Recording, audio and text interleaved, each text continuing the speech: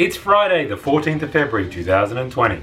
I'm Dan from ThemeParkNut.com, and this is Theme Park News in a minute. Let's get cracking.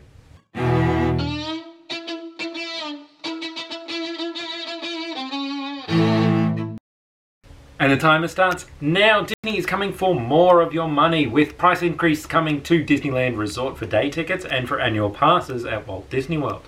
Six Flags have announced that all 26 of their parks and attractions have been designated Certified Autism Centres by the International Board of Credentialing and Continued Education Standards. Universal is giving away 8 trips to Japan for a promotional stunt for Super Nintendo World. They're going to be running a competition at Grand Central Station in New York on February 19th.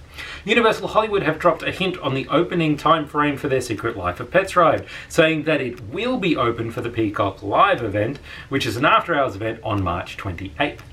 They've also given us more details on their Top Chef event this week, and it's been reported that the next maintenance closure for their Jurassic World ride is going to see the inclusion of the Indominus Rex to the ride, which is great. Dreamworld in Australia is retiring their Rocky Hollow Log ride, which has been a part of the...